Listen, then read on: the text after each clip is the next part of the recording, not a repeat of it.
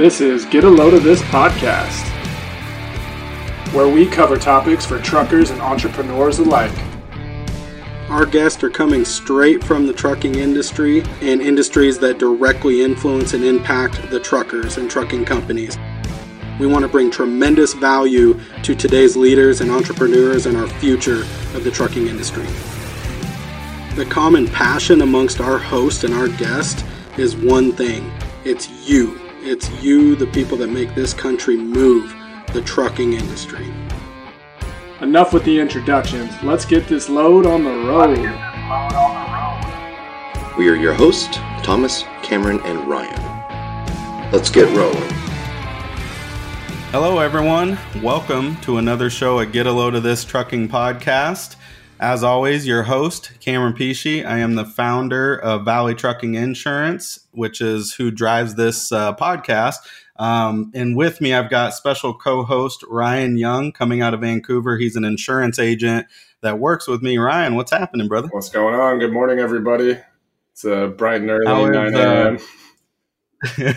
How's the weather up in Canada, Vancouver, Canada? Off and on miserable. Yesterday, it started at like 48 degrees in the morning, and then it was 75. It was 48 and rainy, and it was 75 and sunny and gorgeous in the afternoon. So I have no idea how the weather is because I don't think it does either. So you dress in layers, your down coats and the Canada brands. Yeah, I was literally wearing I was fully covered in the morning in a raincoat, and then in the daytime I was walking around in sandals and shorts. So I'll tell you how the weather is. I love it, man. That's awesome. Yeah. Diverse weather, just like a diverse city. Mm-hmm. So, which I'll be getting up to you here this year. I'm excited for that trip. Likewise. Yeah, man. And with us today, I've got special guest Benjamin Kowalski. And Ben comes to us with an awesome resume. He is the co-host of Freight 360. He also comes with some accolades in business coaching. And I'll let him explain, everything that he does. But I'm very excited to chat about that because I think that coaching is an underutilized tool in people's repertoire. So, Ben, how you doing, brother? Thanks for joining us today. Doing well. Pleasure to be here. Yeah, excited to kind of jump into it. I have the opposite end of the weather spectrum. It is just hot and miserable every single day right now until about September. Like just 97 degrees and 100% humidity. That's awesome. But we'll deal with it. We get 10 months of good weather down here in South Florida and 2 months of horrible weather. Yes, man. And I guess you don't have the same problem that Ryan has when he's coming in 40 degrees in the morning. You don't get that probably until the winter time would be my guess. Yeah, I think there's maybe a handful of days that ever hits 48 degrees, even throughout an entire year. So we're lowest we're usually seeing is about 60, high 50s. But I used to be a huge skier, and I've always wanted to get up to Ryan's neck of the woods to ski. You do any skiing up there, Ryan? Definitely come up here. There's a lot of good skiing up here. I mean, there's 3 mountains within 30 minutes of my house, which they're not superb, but they work. And then Whistler's like an hour and a half, 2 hours away. So 2 hours. That's the place that's been on like my to-do list for like my entire life to get up to Whistler, BC. Do it, man. The lines are big, but there's a few other resorts up here that are huge and less lines. So they're all good. Come up, man. That's awesome, man. So let's give the folks a little bit of a view, 30,000 foot view of what you do with Freight 360, and then let's transition into some of the business coaching side. But the podcast is awesome. It's super dope. You guys lay out tons of quality content. It's pretty much like a start to finish game plan and ongoing maintenance of a freight brokerage, whether you're brand new into the business, starting out, or honestly, somebody that's been doing it for a decade. I've seen a lot of reviews you've got, which are raving to you. So let's go over that a little bit. Yeah. The podcast started, I think it was 4 years ago. Nate actually started it. It originated as the Midnight Freight Broker, which was a podcast he had started, I think it was like about 4 years ago. And then when he left, him and I connected longer than that ago when he was working for LDI and just was trying to headhunt me into the agent world out of TQL. And then we connected, ended up being friends, just through that. And then came to a point where I was looking to do something in the podcast space. He was looking for a new co-host. We rebranded. It became Freight 360. And then we pursued some partnerships with DAT and some of the other companies. And then DAT, after they started sponsoring us, approached us with designing a course for them. They just had a lot of people coming through their platform and asking for education, coaching, training. So we then built a course specifically kind of for that purpose, for people that were coming in, wanting to get their freight brokerage, licenses, their authorities. And then basically they just kind of came together where most of the content is geared towards people that are starting, but also what Nate and I do on a day-to-day basis. Like my day job is I still move freight every single day, manage a book of business. Nate still manages, a team of agents and develops that program for Pierce Worldwide. And then I do coaching. So I do one-on-one coaching. And then through Freight 360, we also provide group coaching as well for people. I'd say the group coaching is more on your first year, right? Like what you're running into, the hurdles of, well, how do you get carriers when you first start and your MC's new and nobody knows who you are and you've got no credit and you don't have factoring companies. So a lot of what we do is geared towards that aspect of the market. And then I would say more towards the one-on-one coaching is what I do with more like company owners, established brokers, guys that are doing a couple $100,000 a year, take home and, they want to get to the next level. They want to scale up. They need to delegate more and just work through the, I guess, trials and tribulations of growing a business, right? You said in the green room earlier, Cameron, like, a lot of our business is made up of people that are operators that just end up owning a company, right? And then it's like, well, what is the next step? What do we do? And the insanity around it, right? From managing a book of business to managing an actual business is very different, right? Different things, different risks, different long-term strategies. And you've got to delegate more. You've got to be okay with people making mistakes. So, that's a lot of, I would say, what like I kind of work on the day-to-day basis on the one-on-one coaching side. Group, again, is more people in kind of their first year to 2 years because everybody's running into the same thing. And why we structured the group is mostly because people don't know what they don't know. So oftentimes when I'd be coaching somebody one-on-one in their first year, they don't know what questions to ask. So, and then they're running into the same things. And when they're in a group, somebody asks a question and the other person goes, oh, shit, I didn't think of that. That makes perfect sense. And vice versa, right? So that's kind of the formal business structure of kind of what we do at Freight 360. We do a lot more educational videos on the YouTube side now too. We do probably like at least 1 or 2 a week. And again, geared to the same audience, to the same questions, mostly questions we get through the show or, through our website and stuff. Yeah, and I feel like when somebody asks a question, even though they think it might be a dumb question, there's hundreds of people that have the same question, but they're just not going to ask you. They're just waiting to hear the answer. So I think that's awesome. And I love the evolution of and the availability of technology, information via technology. So you can lay out essentially like a roadmap and a course for somebody to excel in their business. Not necessarily, honestly, I think the proof of the pudding comes in the coaching aspect because everybody thinks they know what to do, kind of like eating right or kind of like golf, right? You watch YouTube and you go to the range and you're like, all right, I'm going to work on this thing and try to get better. But then in reality, you need a coach to give you like actual feedback and kind of keep you accountable and motivated to keep working on and push through that adversity. So I love that component that you guys are doing. And we take a similar approach. We try to we're in sales as well, but we sell through educating, right? And we want to empower the buyer, empower the consumer to make the right choices and positive choices, but we educate them as to why and hopefully arm them to make the right decision for what they do. So one of the questions we ask, obviously dealing with trucking and transportation is if you have one, great. Or if you don't, what would a nickname be for a CB handle if you were on the road? A nickname for a CB handle. Probably go with just the simplest first thing that came to my mind, just like Coach K, maybe. I don't know. I love it. And that gets up there in high air too, man. Yeah. With his retirement. Exactly. I'm like, hey, I could play off somebody that has had a great career and they've got some pretty good name recognition. Not in our space, obviously, but some big shoes to fill though. I love that. That's awesome, man.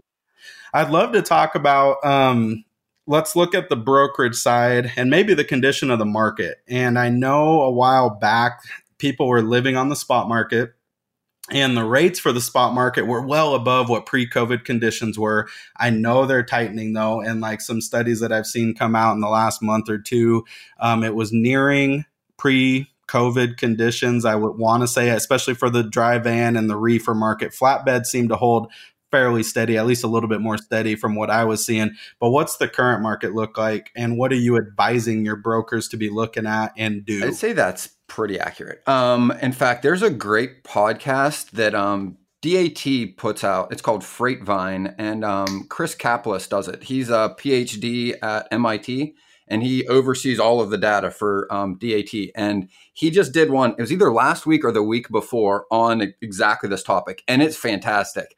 To be honest, I had to listen to it probably 3 times and take notes before, because it's a lot of math on the economic side.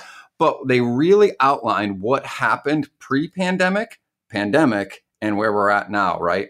And I think one of the biggest takeaways they said is, if you literally just took a graph, like let's go back a decade to 2010 till now, and you pull out the pandemic period, we are like exactly where you would have kind of wanted to be in like 2019. And he also points out, he said, it's both sides of the fence. Like carriers, if you would have pulled them, whatever it was, February, right before the pandemic started, and asked them if they would be okay with the market conditions we are in now, unequivocally, both sides would have been happy, because they were still above where they were. Shippers were getting reasonable rates. Carriers were finding enough work and able to run businesses. Well, what happened is everybody saw, right? A huge fall off at the beginning and then a huge spike, and it stayed that way. Stayed that way up until pretty much January of this year. And the thing is, like, none of those rates were sustainable for anybody, right? Like, everybody saw in the news every single day, like, goods are getting more expensive. Like, I remember the one that just stuck in my mind was like toothpaste. Like container rates and truckload rates to like bring just a good like toothpaste in. They said the transportation cost on a tube of toothpaste were like 30% of what the retail cost was. And like, that's absurd. Like, because you think how many tubes of toothpaste are in a shipping container, right? A lot of them. It's not like you're shipping like a car, right? So like, it was just astronomical, and we're feeling it. In fact, we're still feeling it. And I've always found it really funny is that like you watch on any of the news, right? Like local news or ABC or whatever you're watching kind of like at night, is everybody's screaming that inflation's an issue, right? Oh, it's the end of the world. People aren't going to be able to like buy things. Well, once the market has swung back to where it should be, now they're complaining that that's not good enough either, right? And it's just like kind of absurd that like now we're in the place where we kind of should be, but everybody's acting like the sky's falling and it's the end of the world. And the reality is like, this is where we should be. This is kind of what it should cost to ship something. It is very much in line with where the market would have trended had we not had this huge, supply of every good ever manufactured during this period of the pandemic. And everybody had more money to spend on goods because nobody was at concerts or restaurants and all the other things that we do that aren't buying things. So, I mean, like my feel is that we're in line where we should be, but that doesn't mean it's easy for anybody, because a lot of the companies that have come into business over the past 2 years have never operated pre-pandemic, and they have business fundamentals that aren't sustainable in what is a sustainable market, right? If you got a guy that's got a business and 2 or 3 trucks and he needs $4 a mile on some of these lanes, these huge spot rates to be profitable, like that's not going to work long term. And I know there's a lot of frustration on the carrier side, but the reality is like if you can't operate your business profitably in the current market conditions, what we're going to see is a lot of these drivers are going to go back and work with larger companies. And that's what always happens when the market tightens up, right? It should cycle every year. This hasn't cycled for 3 years, and now it's going to be painful for everybody, right? But again, I don't think in any way this is like a dire situation. I think if you're running good fundamentals in your business, you don't have massive expenses, and you're prudent, like you will come through this, and you'll come through it better on the other side, because a lot of people aren't going to make it through. And again, mostly because I think they were operating in a market and everybody feels like whatever they're operating in is going to last forever, right? This will always be this way. We can always just go in the spot market and get $4 or $5 a mile on any load that's offered to us, and we can have all of the leverage in the world. And the reality is like that was never going to last forever. No, and I'm from the camp, and I've been preaching to clients, carriers, brokers, everybody. Now's the time to build relationships, right? Like the market and spot market was good, but take this time when folks are focused over here, build the relationships with either the carriers or the brokers or the whoever you want to work with, and use this time now. Maybe even take a little bit less rate to establish that if you have to, because then on the other side, when you come out of it, you're going to maintain more stability anyway. And I think that that's a huge piece of what you do on the second part of what you do, which is business coaching, right? I think a lot of folks lack just the business acumen to know what to do in this. They haven't operated pre-pandemic. You've been around pre-pandemic, so you know what to coach on and talk about and tell them about and prep for. And, you're starting to expose a lot of bad business fundamentals from folks. Couple that with high gas prices. Fortunately, I've been talking to some folks and gas is dropping. I didn't see the ATA release this week. I've been traveling and been busy, but they were saying they've seen drops of even close to 50 cents per gallon. And so I think that'll help relieve a little bit. But it's more than that, right? To operate long-term and be profitable on it. So, the other one I wanted to touch on, which I think would be prevalent to the brokers and especially like insurance piece of that, is cargo theft. Cargo theft has been on the rise. You've heard about it for a while, but now it's like it's more sophisticated. Folks are using technology like cameras and surveillance to figure out what loads are being loaded and what type of goods are being hauled. And then they'll follow a truck in hopes that, hey, this person's going to stop and take a break, grab dinner, go to a truck stop, take a shower or whatever. And then boom, the cargo is more valuable than the trailer. Two things that come to mind, which I'll ask you about.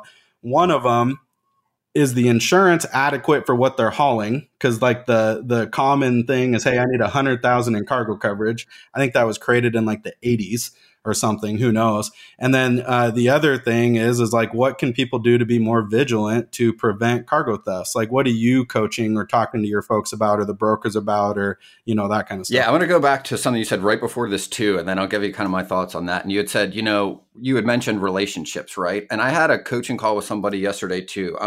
Guy has done really well. He's only been in the business about a year and a half, 20 years old, just out of high school, but doing very well. I'd say he's probably doing 40, 50K a month in GP, been in the business maybe a year. But this is a great example because this individual has been able to build that entire book of business through emails, right? Like literally no phone calls, just emailing, reaching out. And pre-pandemic, that is unheard of. I've literally met one other person in my entire career that has been able to build a book with no phone calls. And it wasn't really that profitable. This kid did it. But again, it's a market where everybody was dying for a truck. And shippers, remember, we had 30% rejection rates on loads, right? So that means 1 out of 3 loads that they're expecting to pick up is being given back. They don't have time in that environment to have a conversation, to build a relationship. They genuinely are just desperate to get their job done and to get it done at the level they're expected to get it done at. So in that environment, you can do emails. You're right, like spot markets. You talked about gas prices. Well, guess what? When you're living in the spot market, you don't get a fuel surcharge. You get an all-in rate most of the time. If you're operating in the contract world where relationships and these things matter, you get a fuel surcharge. And that's what we're seeing carriers do. They're literally migrating from the spot market to the contract market, and they're able to now hedge the risk of fuel because they can get a reasonable rate for what it covers the cost of the driver, the cost to run the truck, the maintenance, and everything else, and the fuel fluctuates. But when you operate in the spot market, you don't have any of that. So again, a very simple way to look at that is short-term versus long-term thinking. When it's really profitable in the short term to operate and to take loads in the spot market, people will do that. When that shifts, and that's exactly what you're seeing, these drivers are going directly to shippers and you're seeing less loads hit the spot market. But again, it's a more normal mix of those things. There was a report this week from FreightWaves, their index on the tender rejection rate. During the time of the pandemic, it was 30%, 1 in 3 loads, right? Now it's at 7. And guess what? That's exactly in line with pre-pandemic levels. So again, it's another indicator showing that we're operating kind of where we should. But to your point, that's exactly what I'm focusing on with clients is relationships, right? It's going to take a little longer because guess what? It's more work to build a relationship. It's more phone calls. It's more rejection.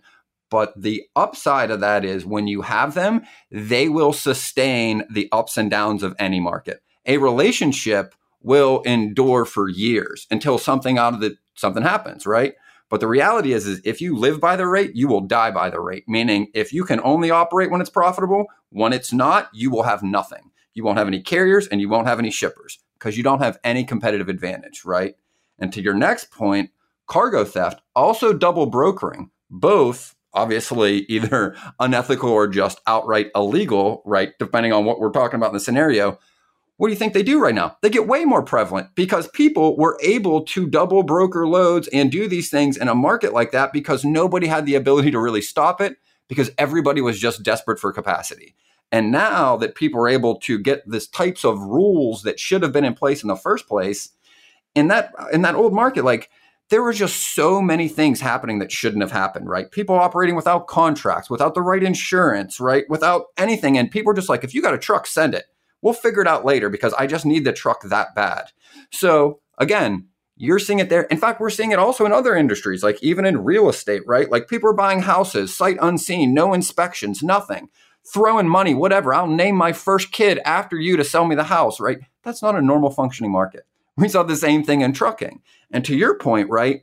Take that and now couple it with the fact that most cargo, again, has gone up in value because of inflation, right? No matter what it is. Lumber, last year, 20, 30, 40%. Those lumber loads, when I started working in the industry, were like 35, 40 grand. Now they're hitting 120, 130 grand. Like I'm seeing lumber shippers that are having to make sure they have spike insurance on their cargo, right? Because these loads that weren't necessarily ever over that 100K are now, it's common to be over $100,000 for a truckload of product, right? And I think it's shifting a lot of the industry. I am curious, like, what are you guys doing as it like comes to this on the education side? Because I know a big part of your business is, you know, trying to educate the market on that. Are you able to get ahead of that? Do you feel like you're getting pushback from carriers for this? Like, I don't want it, I don't need it? So we get a little bit of pushback, and I think that's just from old habits, and people still view, and it's a product of marketing, but still view insurance as a commodity and a necessary evil, and I have to have it. And, you know, on the carrier side, they're required by FMCSA and the law to carry it. The brokers, to really contract anything, are required to carry the broker bond and obviously contingent cargo. And they hear their friends say you need general liability and hired and non-owned auto and all these things to help protect them. And so the education piece, I think, just comes down to having the conversation and telling a story and relating it in a way that they can understand and relate to, and talk to them about real claim scenarios, talk to them about things that we're seeing in the market, talk about the hot spots for cargo theft. So we partner with Motor Carrier Software, and they're able to pull up data on theft, like hotspots or, you know, those type of things. And so we try to share those with our fleet accounts and carriers, or even brokers that are working in certain regions. It's a good topic of conversation. We try to have maybe like quarterly calls, I would say, with most clients. Not all really require quarterly coaching calls, but we try to, especially the ones that are growing or trying to expand or trying to take their business to the next level. We want to bring value in that resource to them to just talk about, we'll talk about anything, but talk about the business, talk about best practice, talk about what they can be doing, talk about who they can be hiring, who they could be working with. There's a bunch of tools out there that you can pull up a carrier and see what their safer scores look like, see what their reliability looks like. And on the carrier side, our coaching to them is like, hey, this stuff matters. So if you're running at a 60% out of service and you get a broker that you want to work with and they pull you up and look at you, and then they pull up another carrier that runs at a 10% out of service, your load is 50% higher to not get there on time. Well, that's a bad transaction. And I'll tell you what, Cameron, to that same point, right? Like unequivocally, it's the first thing that I work with when I'm working to teach or coach on that topic, right? First thing I'm doing, in fact, I did it yesterday. I was working with a whole group of dispatchers. And I'm like, what's the first question we're asking? Well, what do you mean? We're talking about rate and commodity. I'm like, okay, you're sometimes having a 5-10 minute conversation with the carrier. And I use that as an example. And I'm like, and what if you find out they got a 60% out of service rate? I'm like, you going to work with them? Well, no. Well, how many times do you think you're talking to that person, right? For 5 to 10 minutes in a day, 5-6 times a week. That's an hour you're wasting with people you would never work with, right? And it matters. It matters a lot. And I understand that, like, from the carrier's point of view, it's like, hey, like, we're doing the best we can. We've got some older equipment. But again, if you've got a pick, I mean, trucking is commoditized to a point, and I think that's where that point ends, right? It's the reliability of the vehicle, the driver, obviously, but also the insurance. And if those three things don't matter, or match, like with where our requirements are, we're definitely not going to work with that carrier, right? Because especially in this market, you've got people to choose from. 6 months ago, you might have had to Right. use that truck and deal with the guy breaking down Right. and then delay it. But now there's 4 other guys in that same city where that driver is with better out of service, newer trucks, better insurance, and better on time percentage. And that stuff matters. And that's, I try to get that to relate to the carrier side, but the brokers, to your point, it's like just educate them on what the implications are. Hey, this guy's always available. That's probably not a good thing unless they have capacity to be. Right. There's a reason. And, to the insurance piece, it's funny. I actually just, we retained a client from this because he came to us with some insurance rate that was insanely less expensive than what we had.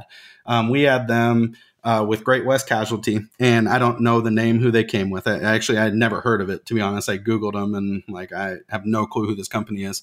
And I said, do me a favor, call your 3 biggest brokers and whoever you work with and just ask them, say, hey, here's what I'm up against. I've got these 2 insurance options. What would you prefer?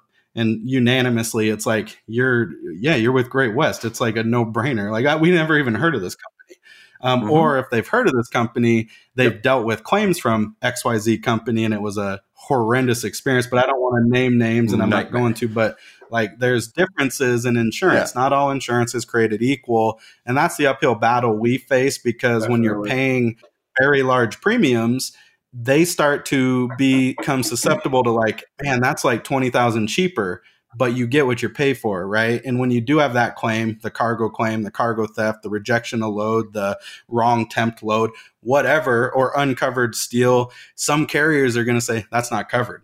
And they're going to be pissed that it's not covered, or the broker might be pissed and then it hits their insurance because they weren't, very diligent in figuring out, is that the right insurance? And all of a sudden it's a bad experience for everybody. Makes us look bad, even though it wasn't our fault, makes the carrier look bad to the broker. The broker's pissed off because now it hits their, and the whole thing, it just becomes a terrible situation. Well, and that goes back to the same conversation about cost in the market right now with gas prices and everything. There are people pushing back on, more coverage or the inflation of their vehicle, having it covered for the correct amount just based on the insurance costs.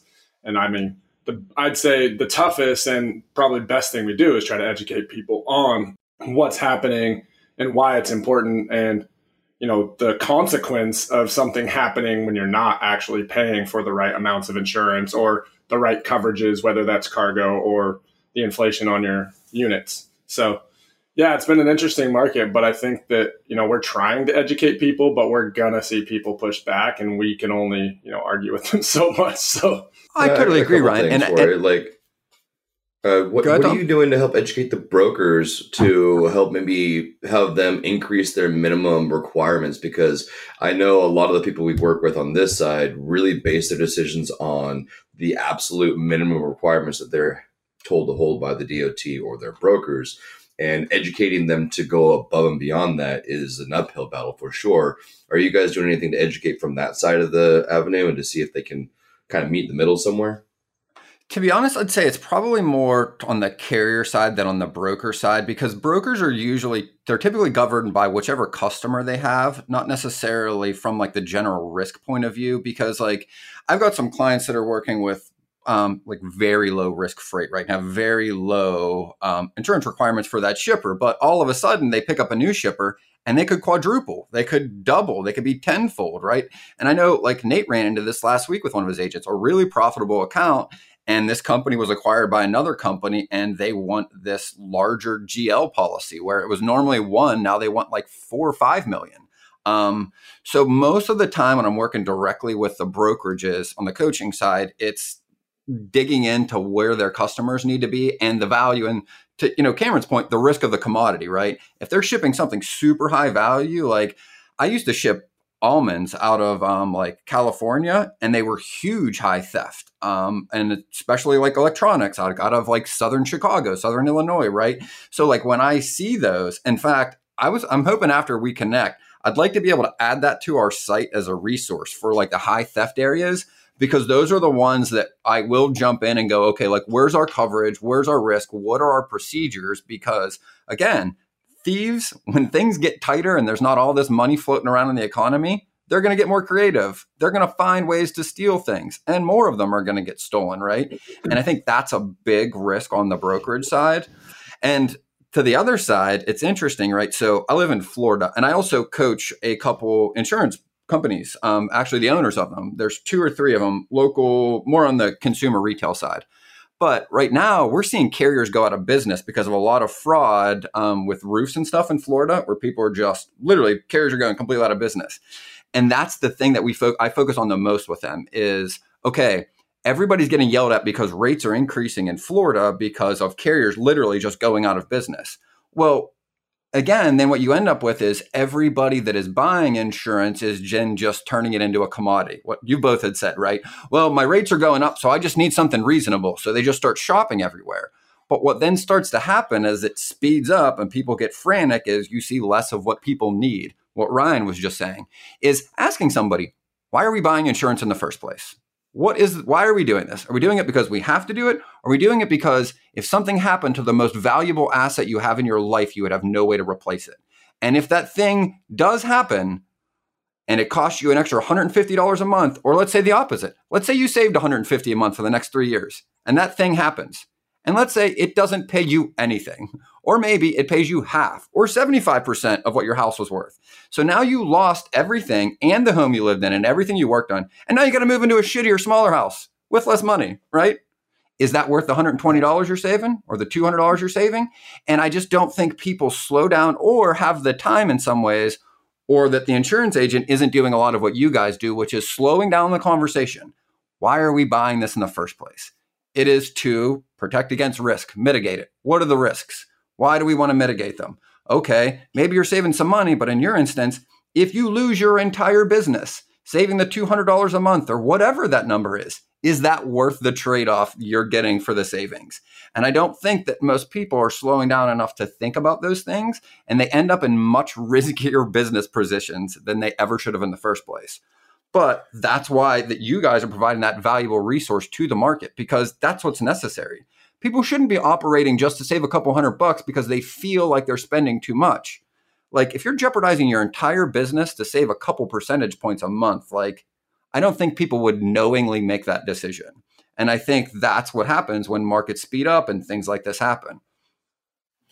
I think you're absolutely right. And it's refreshing to hear that you actually spend some time in your coaching side of the business to address and talk about that, because it's part of the overall business strategy. It's actually an asset to the portfolio. Once you get large on the carrier side, at least, and you start running into captive insurance programs where you actually have control and you share in the profit and losses of the insurance program, those things matter. And it starts to become an actual performing asset to your company. The smaller guys, unfortunately, they're just not big enough, but they share in a sense that they're getting insurance in a pool of people, if you will, to help reduce the cost. And like, we'll get off insurance here in just a sec, but it's simply the transfer of risk. That's all insurance is. Yep. They're contracts and it's legal jargon and it's attorneys that have drafted it, and it boils back down to the contract, but it's the transfer of risk. What do you want to pay? What are you willing to pay? What can you pay in the event something's about to wipe out your entire company, livelihood, your home, whatever you want to relate it to? Florida is a terrible market, and we write trucking and transportation and commercial in Florida, but I will not touch the personal lines. We've got a personal lines company as well that do home, auto, life, health, and it's not even worth going in there. We stay out. So, yeah. But that's the insurance soapbox. Let's jump over to the coaching aspect, Ben. Let's talk about some things when you take on a new client, broker, somebody that's an aspiring broker, or even you're talking about coaching high-level CEOs, not even related to brokering. What are the things you do? What are the steps you take? What do you uncover? What does that process look like? I have a feeling it's a lot of Q&A, figuring out the goals and figuring out what they want to accomplish. But let's walk through some of those steps. Yeah. So from a real high level point of view, it kind of starts off with exactly what you said, understanding where somebody is, where they are, and also where they've come from, right? I'd say the first 2 hours I spend with any client is mostly understanding as much as I can of how they arrived at where they're at right now. And I'll go back to even high school, college, adolescence, sports, because I'm really big on analogies and using other situations to point out that oftentimes people they actually have the answer to their own problem, right? And a big piece of coaching we kind of point out, right, is accountability, absolutely. But it's also having an outside perspective, right? Like I have a coach. In fact, anybody I know that is in coaching also works with a coach, very similar to like therapy. And it really, in fact, somebody pointed this out yesterday. They were like, I picked up a new client yesterday and he was like, yeah, like I've been working with a therapist for the past 2 years and I feel like I need a business therapist because this part of my life got better. This part of my life is not improving. And my therapist basically telling me that like this is causing all the stress in my life now that we've worked through a lot of these things, right?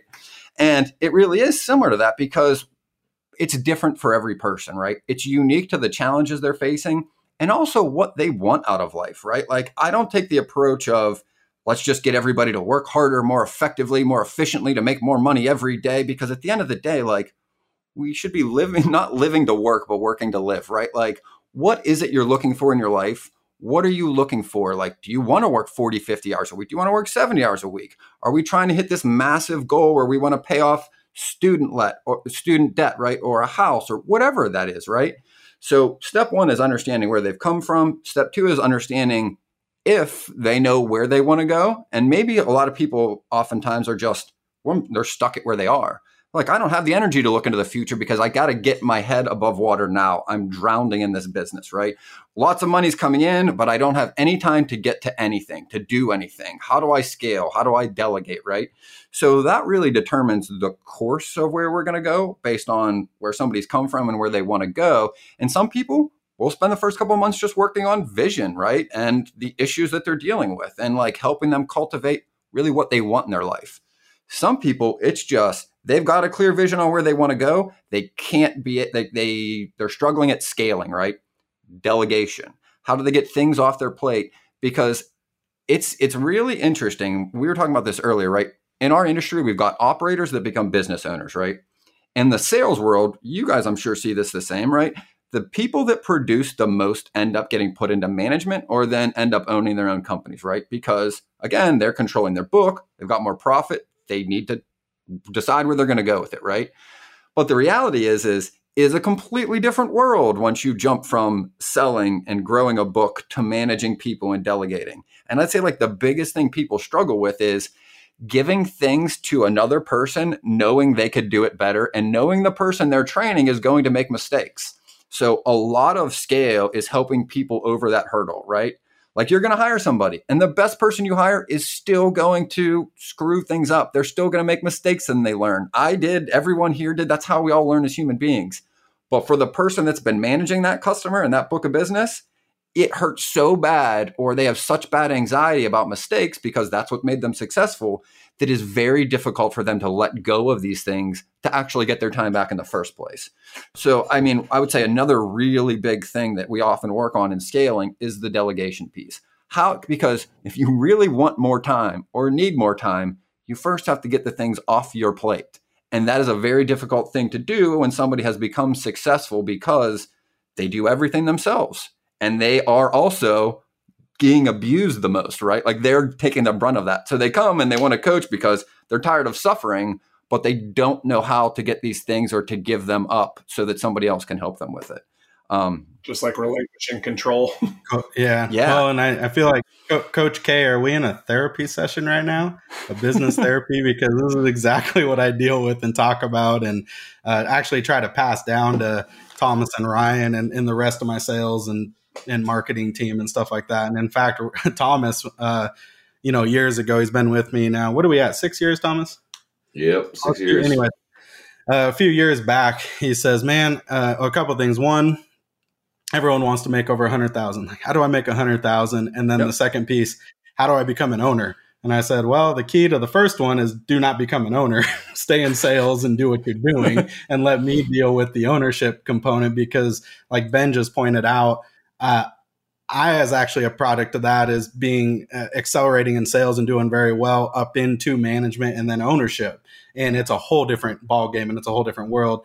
Fortunately for me, I love doing self-study and reflecting, and I read a lot and I take a lot of coaching courses and seek out a lot of mentorship. In fact, I have a weekly call directly after this with it's called a WHAM meeting, a weekly accountability meeting with a good friend of mine across the country in Syracuse, Mike Crowley. I'll just give him a shout out because he's been instrumental in me for growth and development and getting to the stage where we started a podcast, delegating, utilizing employees and being okay with them doing it different. I'm not going to even say worse because I don't, maybe like the ego part of me thinks that, but in reality, they're going to do it different and probably better than I would. And I found that when I started getting executive assistants and stuff, what I thought took a long time and what I thought's going to fill this person's calendar, they got done in a fraction of the time. And all of a sudden I'm like, shit, what do they do now? And they're like, hey, what do you got for me to do? And I'm like, you already did all that? They're like, yeah, we're done.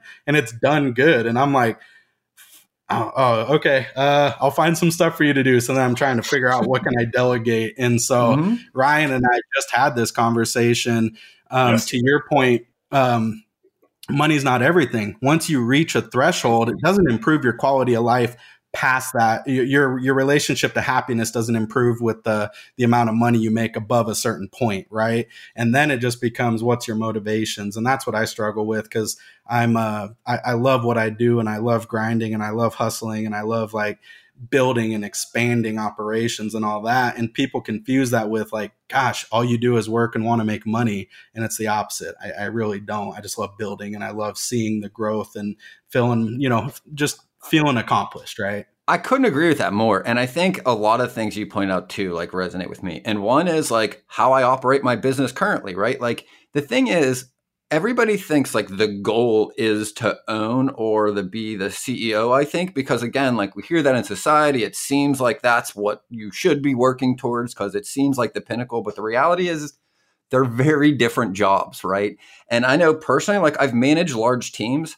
I don't want to do that job anymore. I don't want to manage a lot of people. I like managing, to your point, businesses, business functions, the scale of a business, right?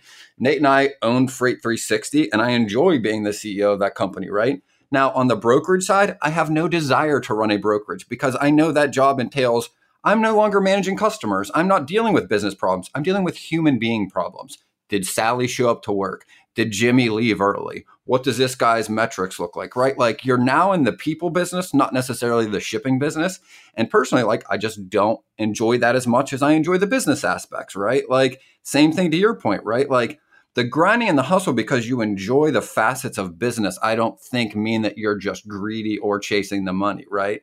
And one really good example I'll use with clients when they kind of are in that, they call it a hedonic treadmill, right? When you're constantly trying to close the gap between what you have and what you want by getting more things. And the reality is no matter what you get, that gap will still exist and you will be more tired for it. And then when you get really high to the extreme, and this is the example I'll use, like Richard Branson said this in an interview once. He was like, at one point in my life, I had 30 houses.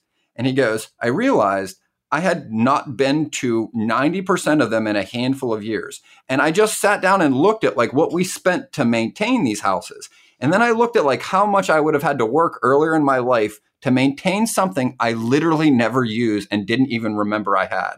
And he's like, I just realized how much of my life was like this. And I'm like, yeah, most people aren't in that extreme where we own houses everywhere, but most people have things, they probably have bills associated with it they don't use, don't care for anymore. And they're working very hard to maintain some standard of life that, like, comparing themselves to the Joneses or what they think they should want. And where that comes out is when I'm with a client and I go, what do you want in your life? And they go, well, I want a Bentley and I want this big house, and they have all these pictures on their board. I'm like, okay, like, why do you want them? Well, what do you mean, why do I want them? Because these are like really fancy, nice things. Like, why? What do you mean? You don't want them? Yes, but I mean, like, do you realize if I mapped out the amount of work and output you will have to do to get that back, is it that important that you want to work 60, 70 hours a week for the next 5 years? We can get there. Is that worth it to you? Do you want to give up going to your child's soccer game? Do you want to give up being able to go out to dinner with your family? Do you want to give up all of these things because that is the most important thing in your life? Or is it because you think that's what everybody's telling you you want? And I would say 9 out of 10 people haven't thought past that point. And the things they think they want aren't really that important to them. They just feel like that's what they should be saying to other people. And the reality is quality of life, to your point, it increases exponentially when you're on the lower ends of the 100 grand scale. If you're making 25 grand, 30 grand is a huge win and your life changes. If you're making 30 and you make 45, and I've been there too, right? Like, it's personal experience. Your life gets way better when you hit the 50, when you hit the 60. It gets way better when you don't have to worry about what you're spending on groceries. But as soon as you've gotten kind of your life's things and your money's going into savings, everything above and that really doesn't change your life very much. Like, I mean, you go to a little bit of a different restaurant here or there. Your car's a little different when you get into it. I mean, is it really providing that much happiness? Is it really worth 12 hours a day instead of 7 or 8, right? I just don't think many people will sit down. Yeah. Well, I said, don't pay for the Bentley, pay for more therapy. And it's just funny. I use it as an example because, again, like I do live in kind of South Florida. So like I see this every day, right? I see the miserable person at the grocery store in the $300,000 car, right? With the $10,000 purse that is just, you could see they're literally unhappy, right? And you're just like, none of that shit makes you happier. Like it really doesn't. To a certain degree, anyway. So what type of client would be your ideal client, Ben? Because I know the one thing we all have a limited resource of is time, right? And you only have so much time, so much availability to share and pour in and give to others, which is no doubt what your passion is. And I can feel that and I understand that. So who would the ideal person that you're going to help be? What does that person look like? What are they thinking right now? What do they want to become? What do they want to do? Somebody that is not currently okay with the situation they're in, or they are okay with it and they feel like they want to improve it, would say the first thing, right? They want change for whatever reason, right? And the second thing is they're willing to do what it takes to get there. Those are pretty much the only two qualities that I look for in a client.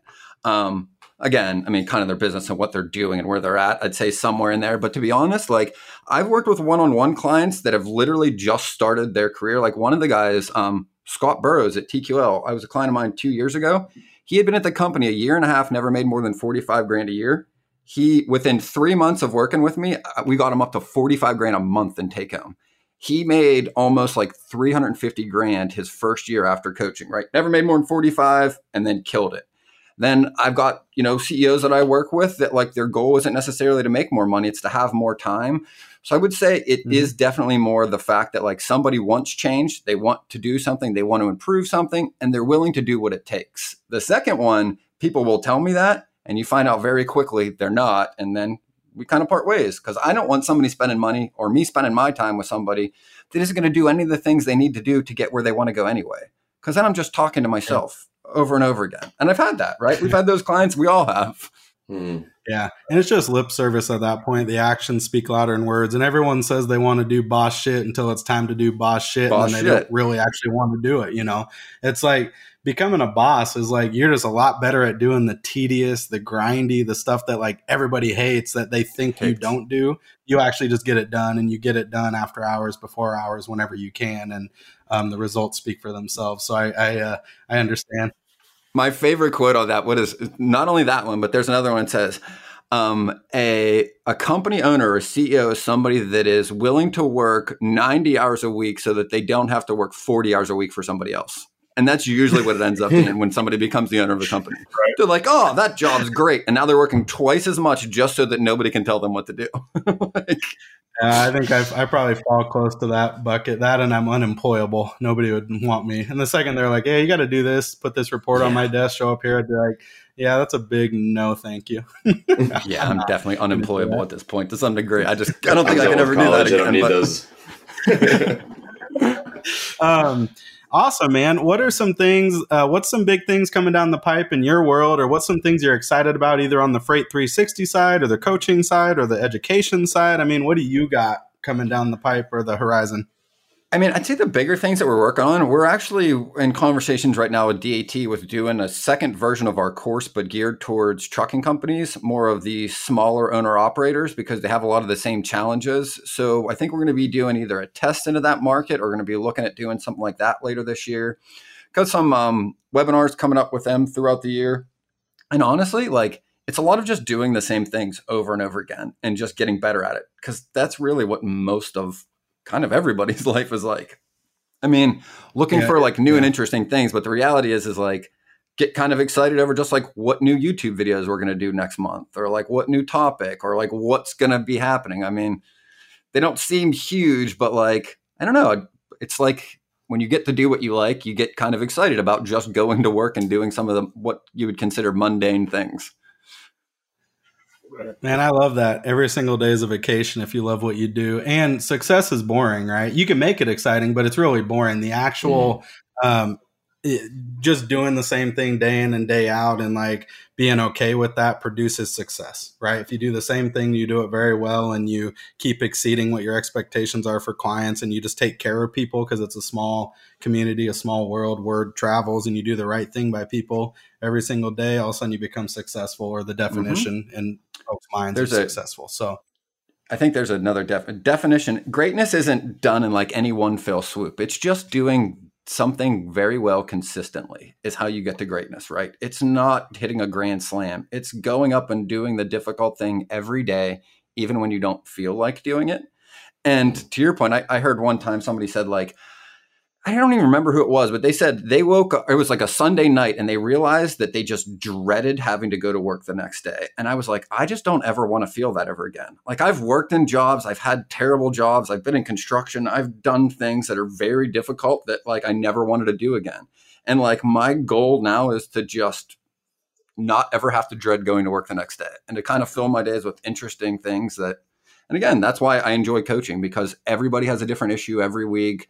People's lives are different. They're having different things they need to work on. So no day's kind of the same for me, which is nice. Awesome, man. Right. I love that. Yeah, that's awesome.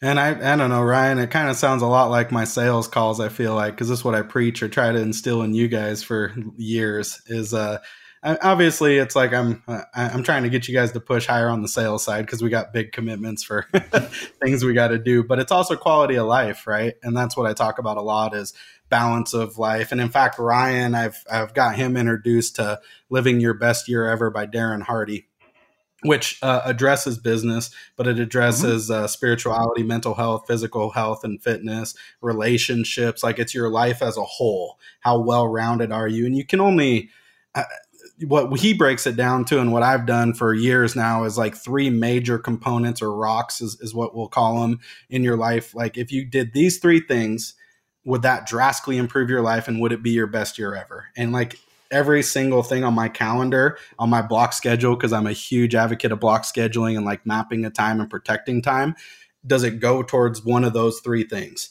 And if it does, it stays on my calendar. If it doesn't, I really got to question whether or not it stays on there. And a lot of times it's a no. If it's the vortex, like the devil's vortex, I think is what he calls it or something, but it's just a time suck. Like it's just eating away your time on what you're actually trying to achieve and improve on in your life. So. And why that's fantastic too, is it like, I mean, time is your most valuable resource. It's not money. It's not anything else. It's only second to health, maybe. And the reality is like most people don't look at how they're spending it. And then they're unhappy with how they've spent it. And it's like, okay, well, are you looking at what you're going to do next week? You just told me how you hated everything you did last week. What's on your agenda this week? Well, I don't know. I never thought about it. Well, if you're really unhappy about what you keep doing, maybe we should look at what we are doing and pick out the things that we don't want to do, or find a plan to eliminate them in one way or another. Yeah. In other news, there's been a mass exodus of employees from the companies that listen to this. Yeah.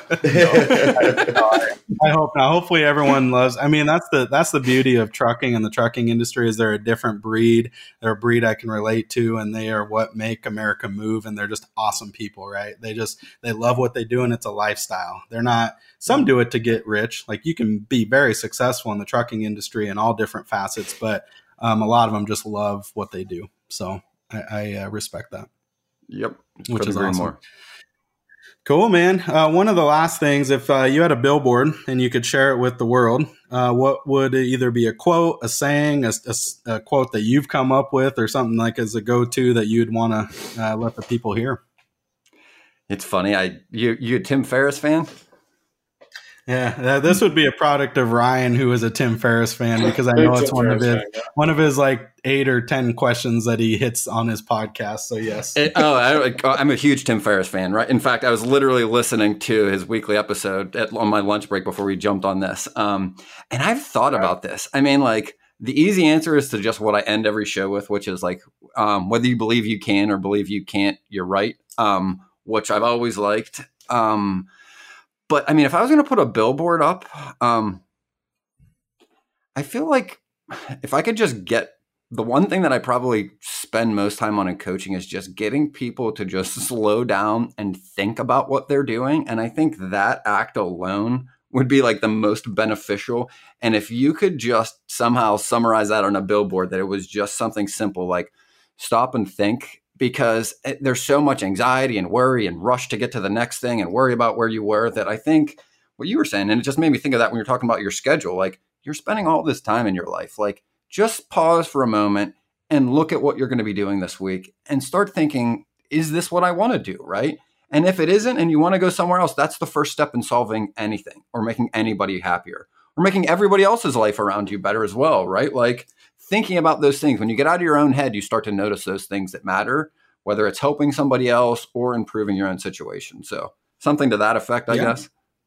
No, I think that's perfect. And there's two trains of thought that I always fall back to. You got to slow down to speed up, I think, which sums up what you're kind of thinking, right?